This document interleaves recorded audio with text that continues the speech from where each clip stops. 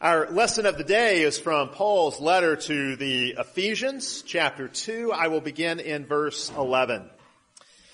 Therefore, remember that you, once Gentiles in the flesh, who are called uncircumcision by what is called the circumcision made in the flesh by hands, that at that time you were without Christ, being aliens from the commonwealth of Israel, and strangers from the covenants of promise, having no hope, and without God in the world.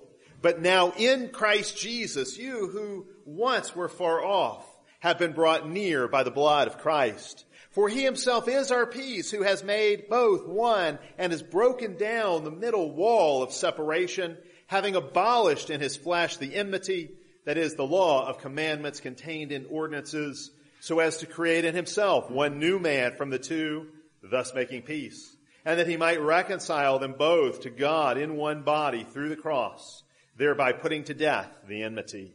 And he came and preached peace to you who were afar off and to those who were near. For through him we both have access by one Spirit to the Father. Now therefore you are no longer strangers and foreigners, but fellow citizens with the saints and members of the household of God, having been built on the foundation of the apostles and prophets, Jesus Christ himself being the chief cornerstone, in whom the whole building, being fitted together, grows into a holy temple in the Lord, in whom you also are being built together for a dwelling place of God in the Spirit. This is the word of the Lord. Thanks be to God. Let us pray together.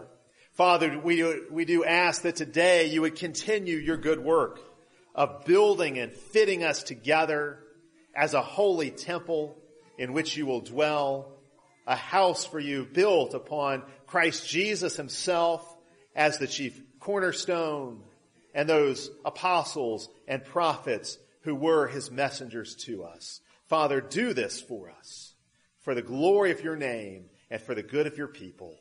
Amen.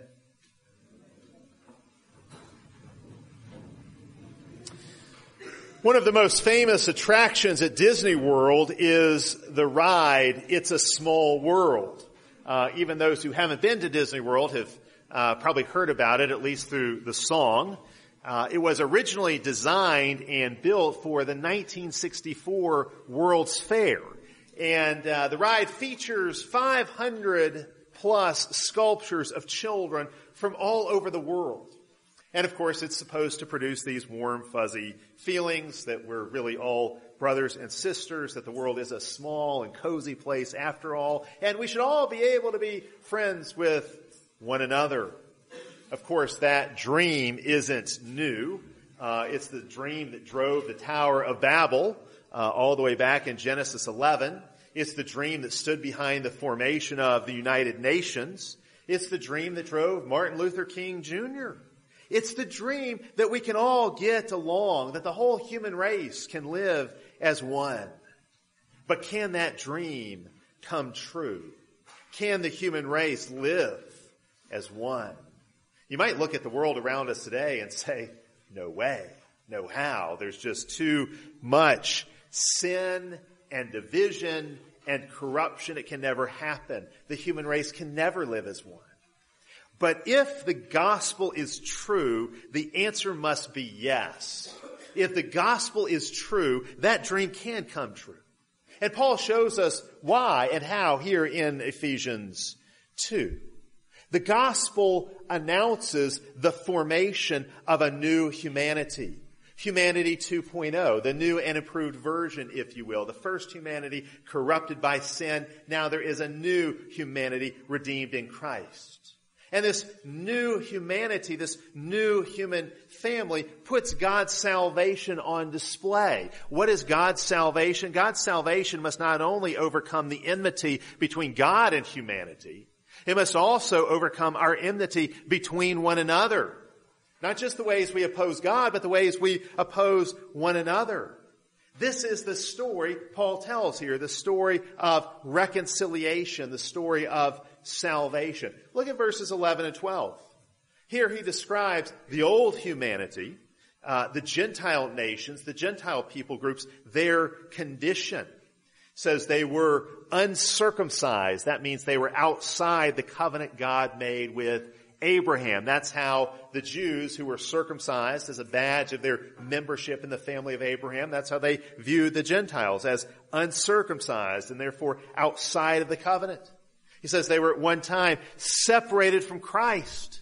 So they were not part of the human family that would produce the Christ, that would bring the promised Messiah into the world.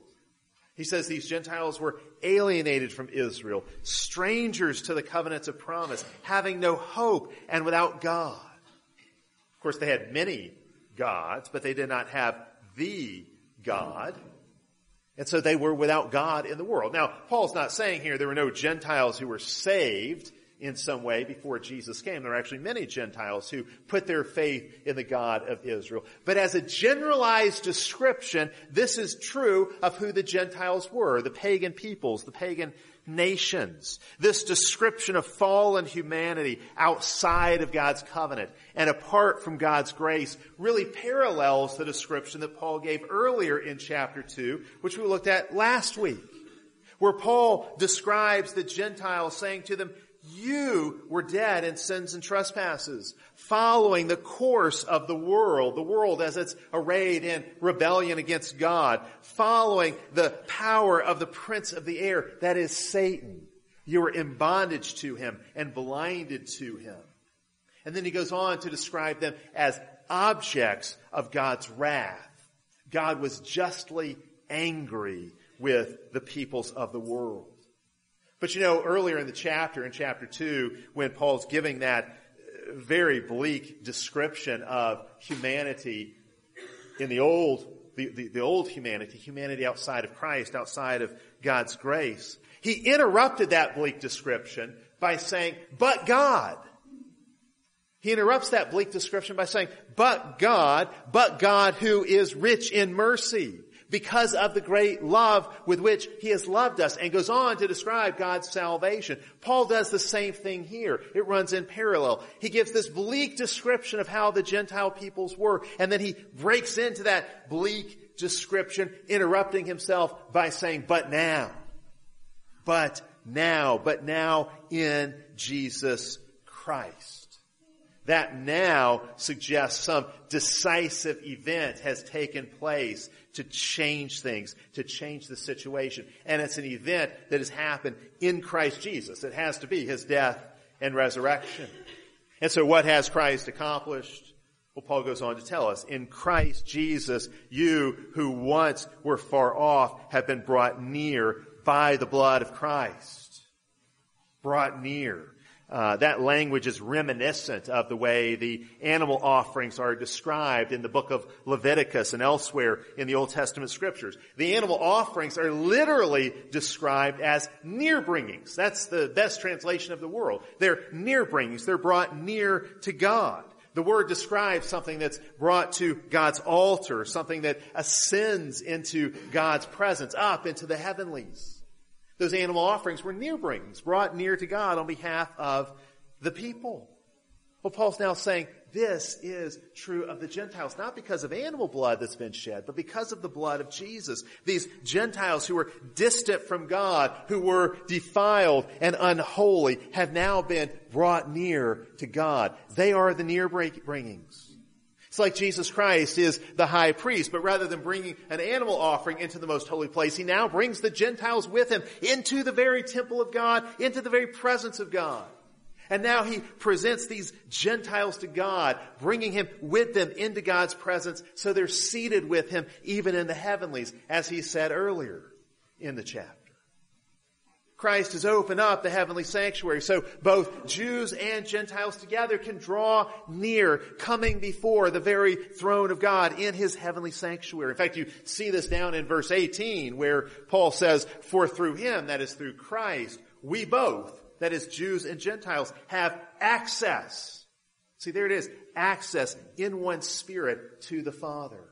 We've been granted access. We can come before God. We can be brought near to him in Christ Jesus, offering ourselves as a living sacrifice to him through the blood of Jesus, who makes us acceptable. So Paul says, Jews and Gentiles together have been reconciled to God the Father through God the Son and in God the Spirit. And so now together we have access. All the veils have been torn. We can come before God in the most holy place. We have access to Him. But it's not just that we have been reconciled to God, as good as that is. Paul also shows we have been reconciled to one another. It is so hard for us to grasp how deep the racial and tribal divisions were of the ancient world. We think we know a thing or two about racism because of our nation's history. The ancient world was a deeply racist and tribalist place. And the biggest division of all in the human race in the ancient world was the division between Jews and Gentiles. The division between Jews and Gentiles, which had originally been put there by God Himself.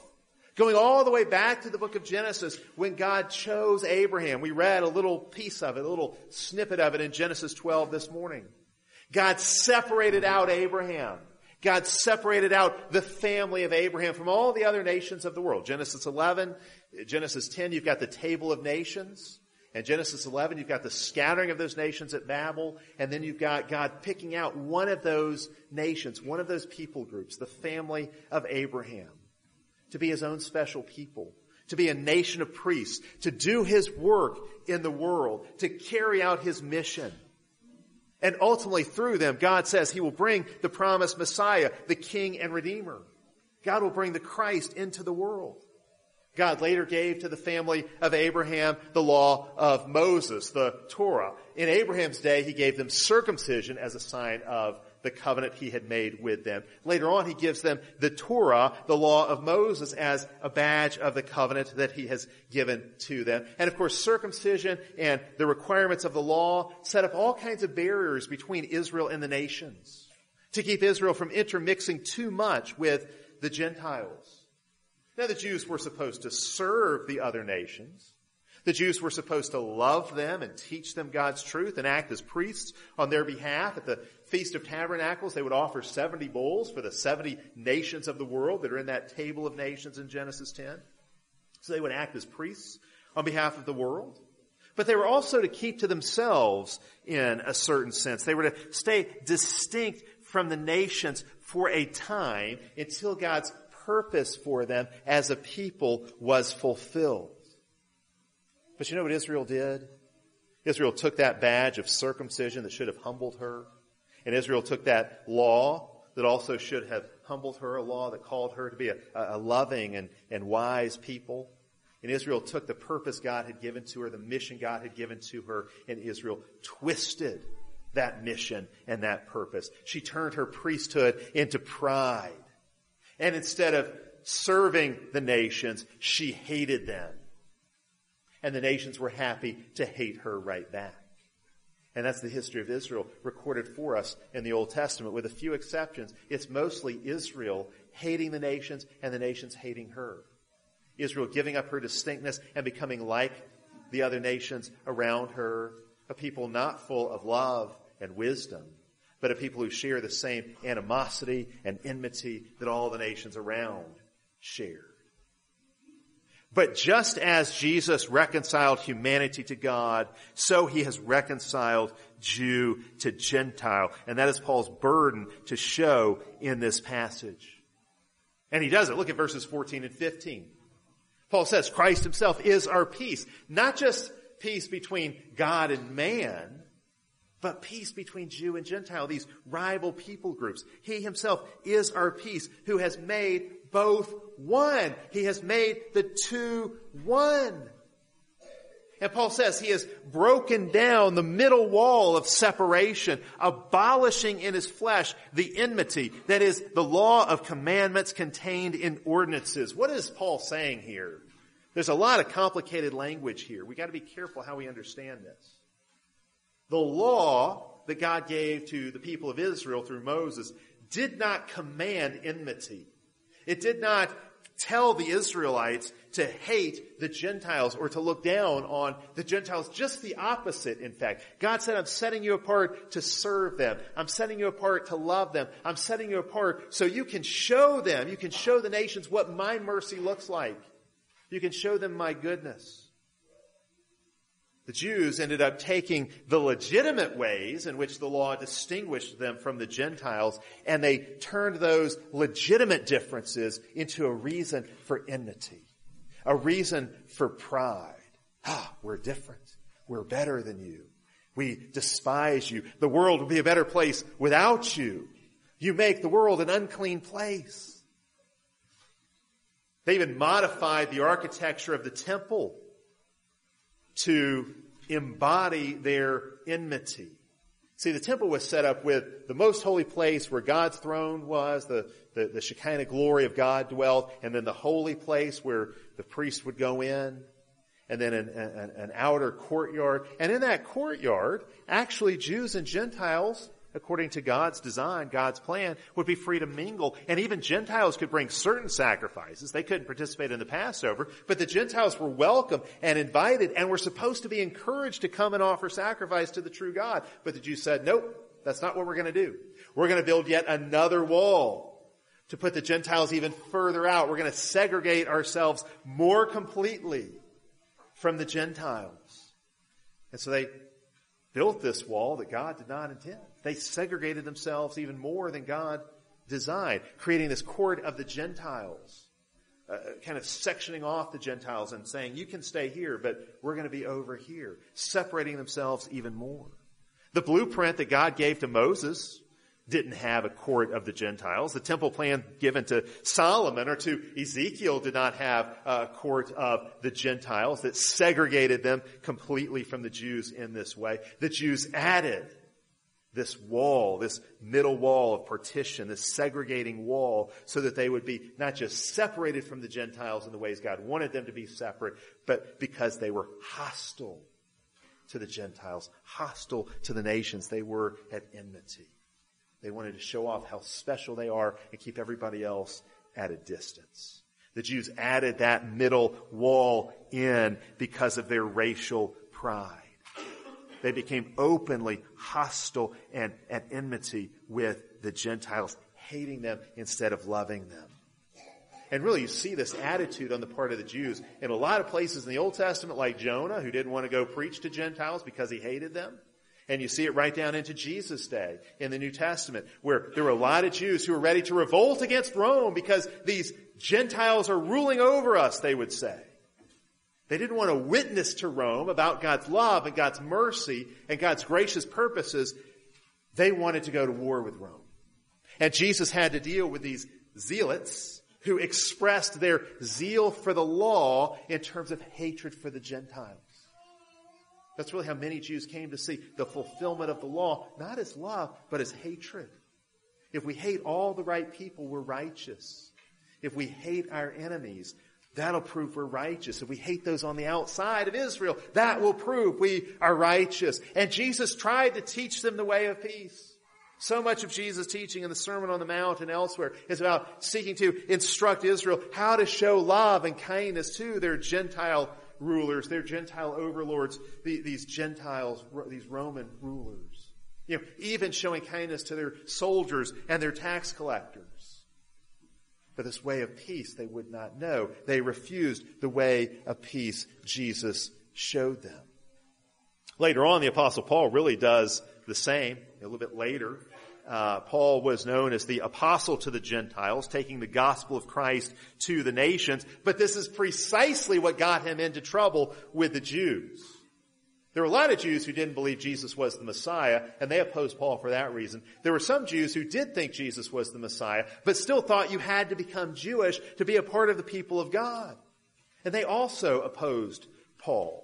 In fact, the biggest controversy, the first really big controversy in the church that erupted and threatened to split the church almost from the very beginning was whether or not Gentiles as Gentiles could come into the church.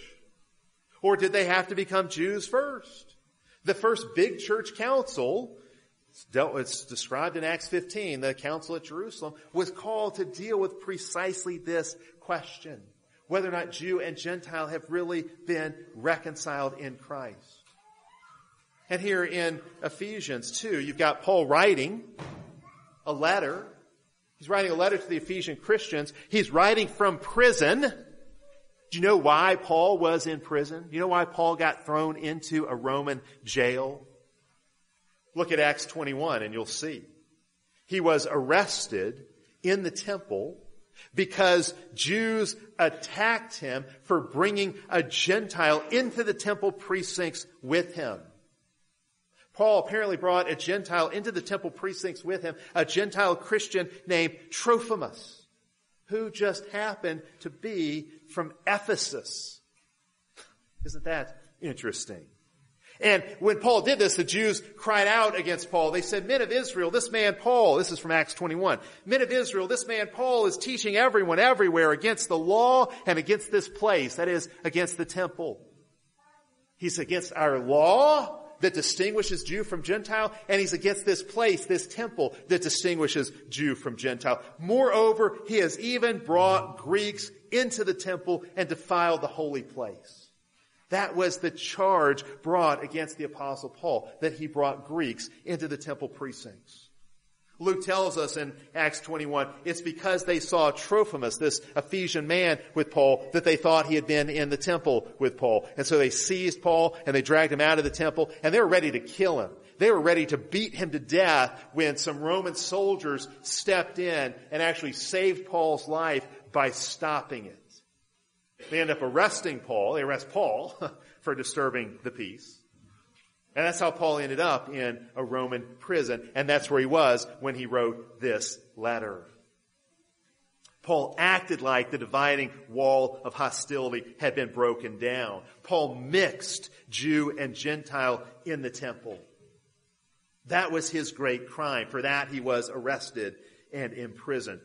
But as Paul says here, the enmity and hostility between Jew and Gentile should come to an end.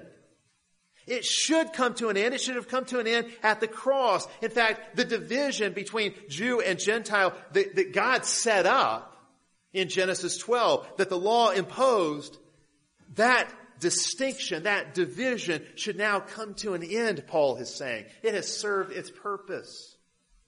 And it should be dissolved in the gospel. Jew and Gentile have now been made one in Christ, Paul is saying here.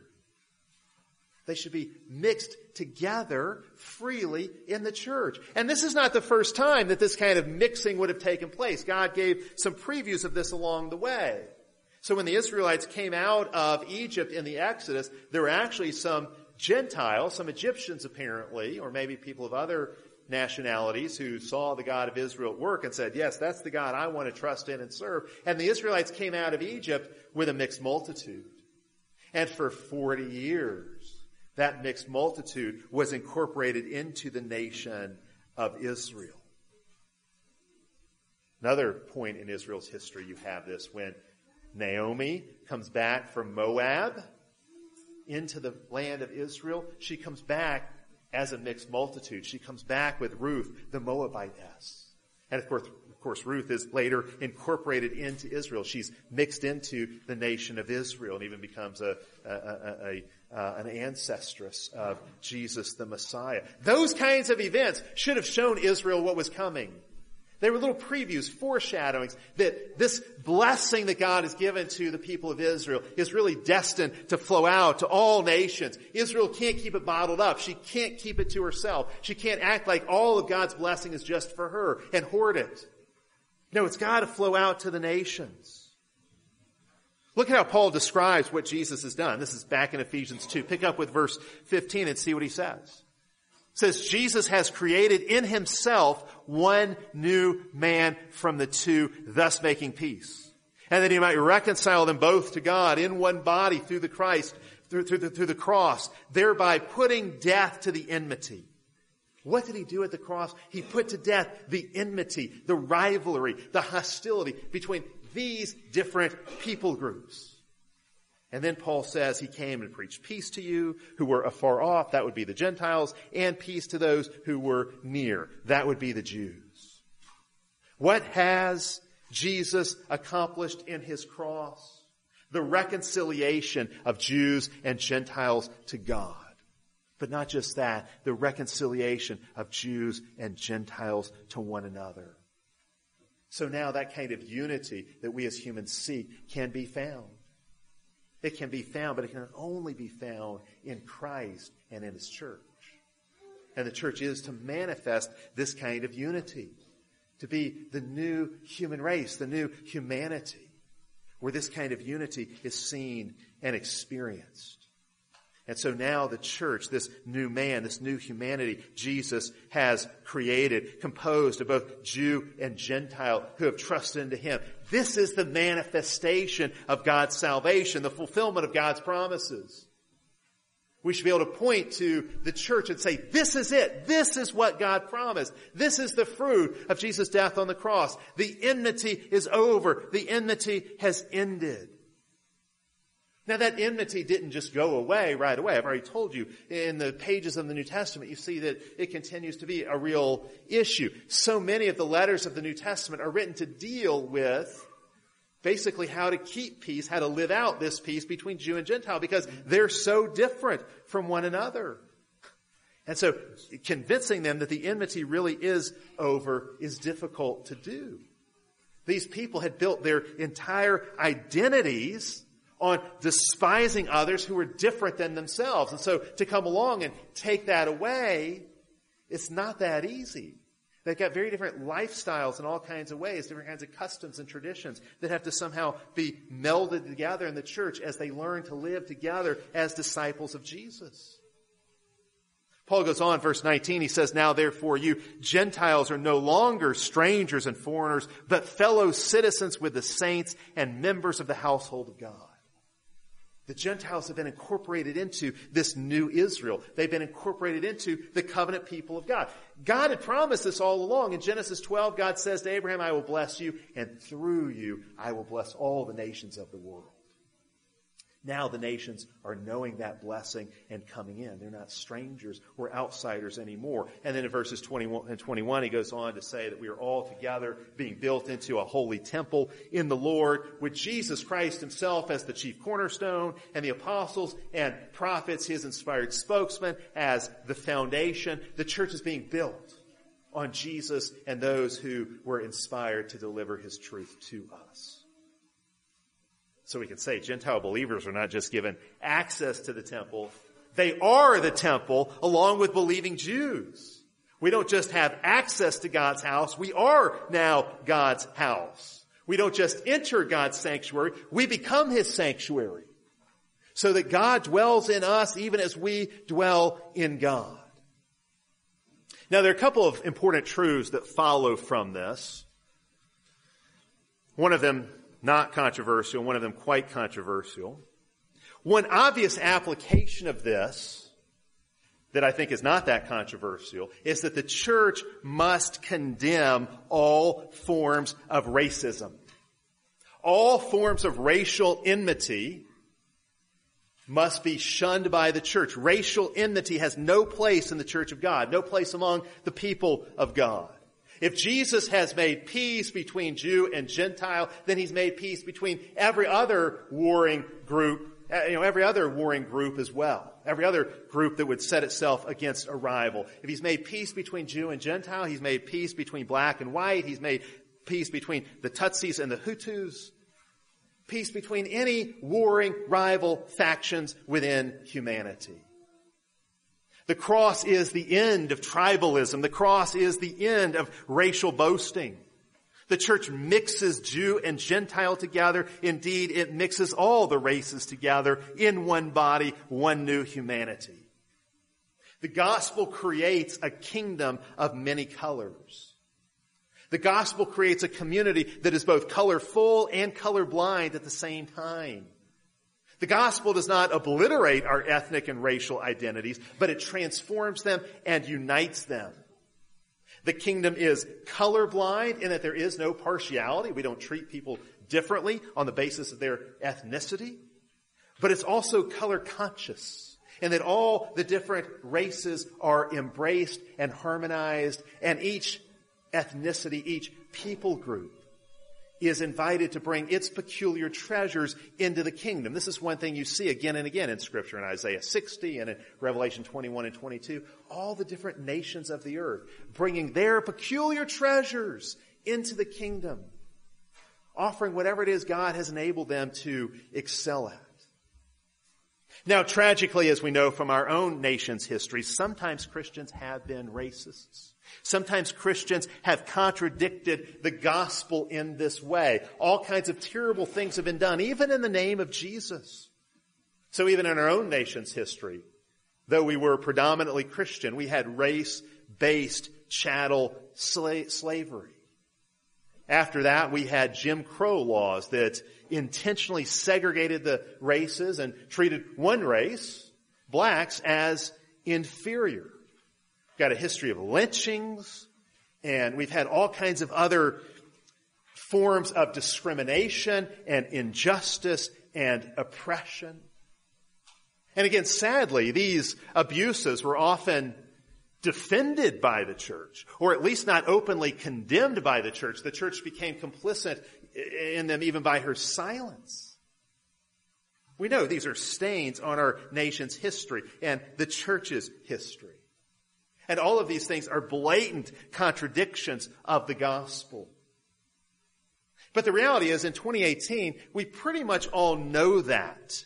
There are many things I can say from this pulpit that are controversial. Many things I say from this pulpit that require courage to preach to you. But condemning racism is really not one of them. Not in 2018, anyway.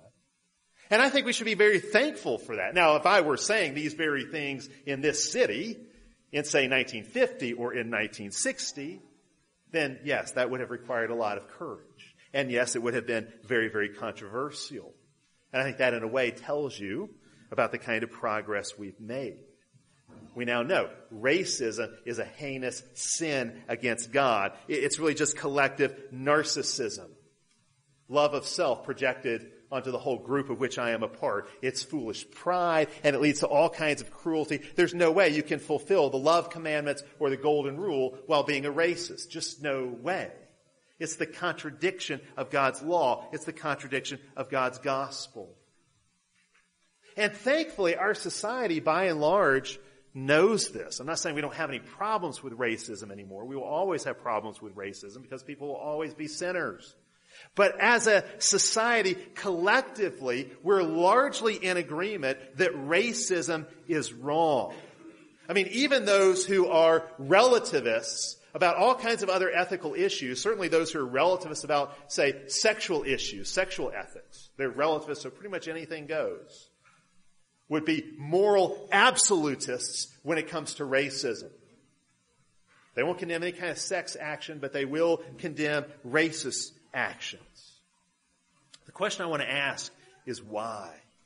How did we get here? How do we know racism is wrong? It's a good thing we have such widespread agreement that racial enmity is wrong. But how did we get here? How do we justify our condemnations of racism? How did we get to this point where most everyone in our country and our culture agrees racism is wrong? In fact, that might be about the only thing you can get most people in our culture to agree on.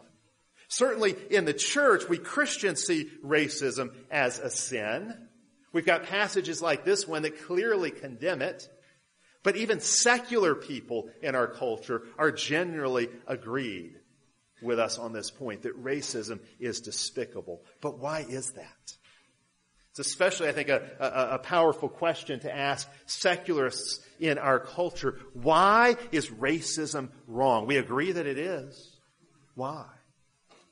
I would argue, and I can't make a full case for this here, but I want to throw this out for you.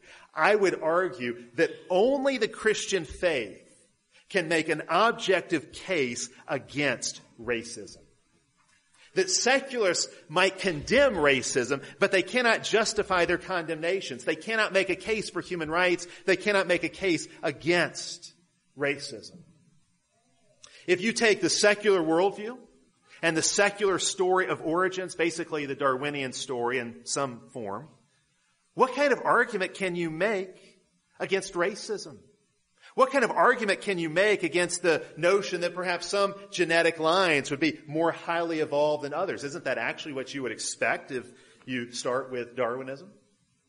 If you actually look at the history of it, the first Darwinists in the 19th century very clearly saw and usually embraced the racist implications of evolution.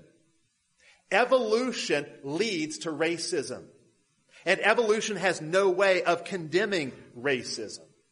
Now, today's evolutionists might oppose racism, but they have no stable basis for doing so. And I think for us as Christians, that's a really important thing for us to know and understand and point out. See, in general, racism is opposed and condemned in our culture, so much so that accusations of racism are sort of the ultimate political weapon right now. If you can accuse your opponent in a political race of being a racist, then you got a great chance of winning, right? I mean, that's how things are in our culture largely today. We agree racism is wrong, but why? How has it happened? Well, it's basically because of the influence of the Christian faith. It's because of the influence of passages like this one right here in Ephesians 2.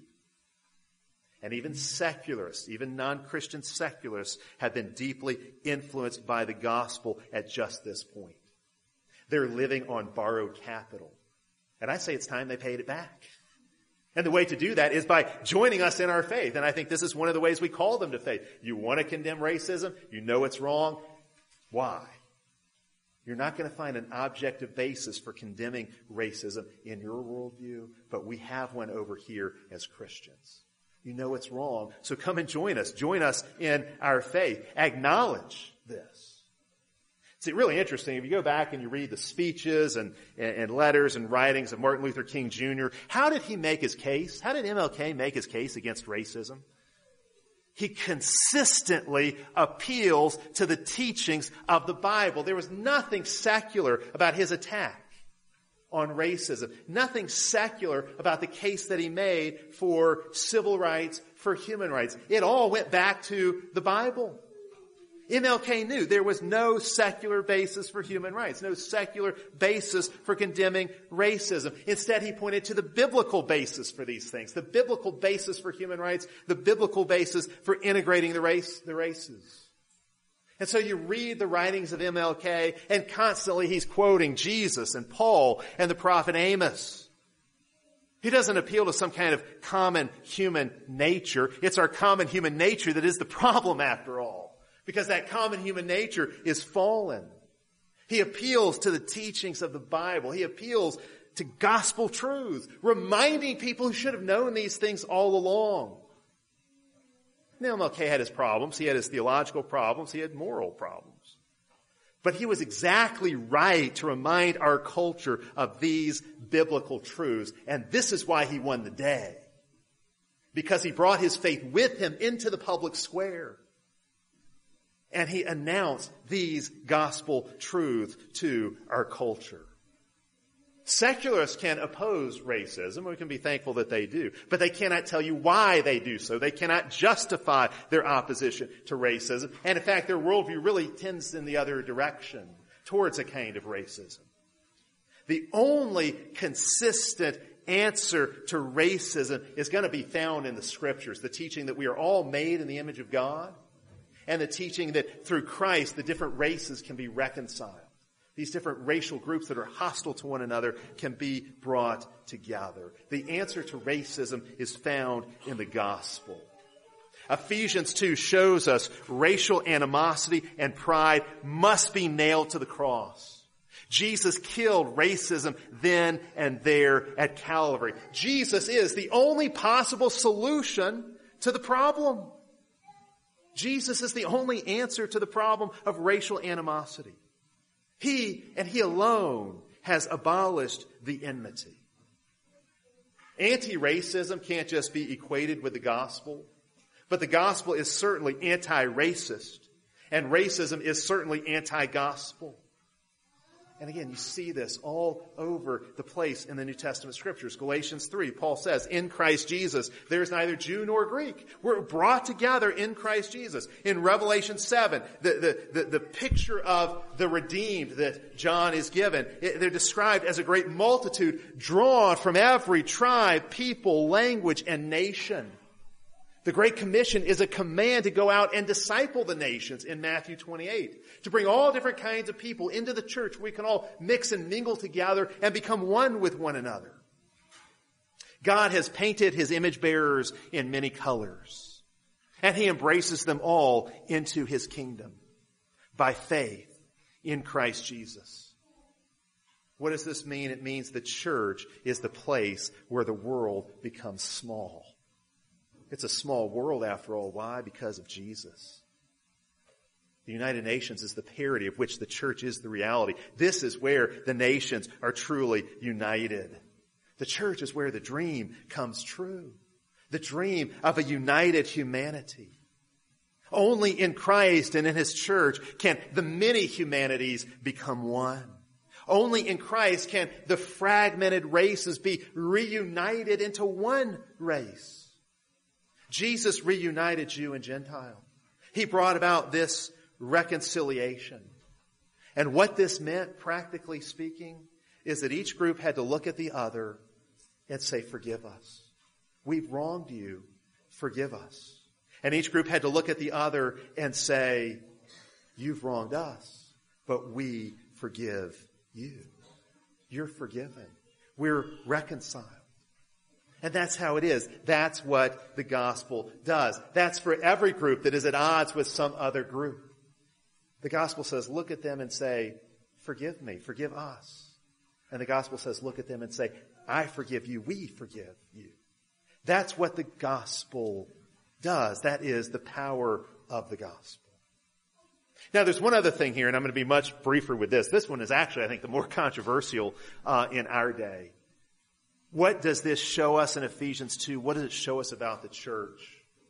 It shows us the centrality of the church.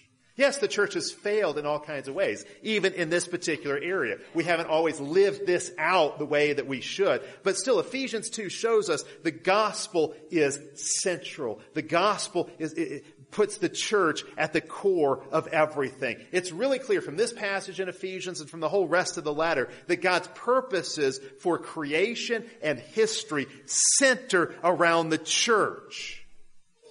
The church is the temple God is building to dwell in. If you go look at old cities, not our modern American cities with all their skyscrapers, but old cities that always have a church in the center, and the steeple would be the tallest structure you saw. And that was a symbolic, geographic, and architectural picture of the way God made the world, with the church at the center. But not even most Christians really believe that.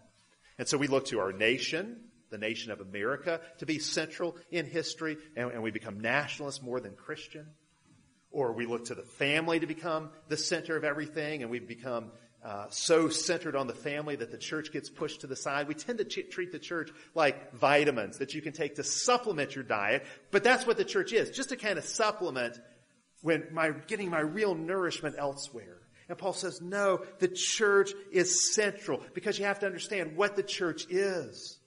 The church is not a social club. It's not some kind of human organization. The church is God's own house. This institution is built and guarded by God. The church has the promises of God that really no other institution can claim. The church is the center of God's salvation. The church doesn't dispense or control salvation. But the church is the place of salvation, the manifestation of salvation, the shape of salvation. This is where God's salvation is found. This is what God's salvation looks like. This is God's recreated and reconciled humanity, the church. The means of salvation have been given to the church. Only in the church can we realize fully our purpose for living. Only in church can we find the kind of community that God calls us to, that God made us for. The church has many critics, but no rivals. The church may sin, the church may stumble, but not even the gates of hell will prevail against her. The church has many rivals, but none who really compare with her. The church is the center of the world. The church is the center of history. Why? Because the church is right at the center of the heart of God. Let's pray and give thanks.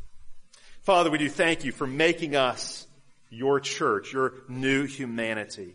And we pray that your new humanity would grow and spread and fill the earth, that more and more people from every nation, tribe, tongue, and language would be incorporated into this new humanity of the church. That your promise to bless all the peoples, all the families of the earth might come to fulfillment. That your purposes of global salvation may be fully realized. May the Great Commission be fulfilled and the promises to Abraham fulfilled. This we pray in Christ's name. Amen.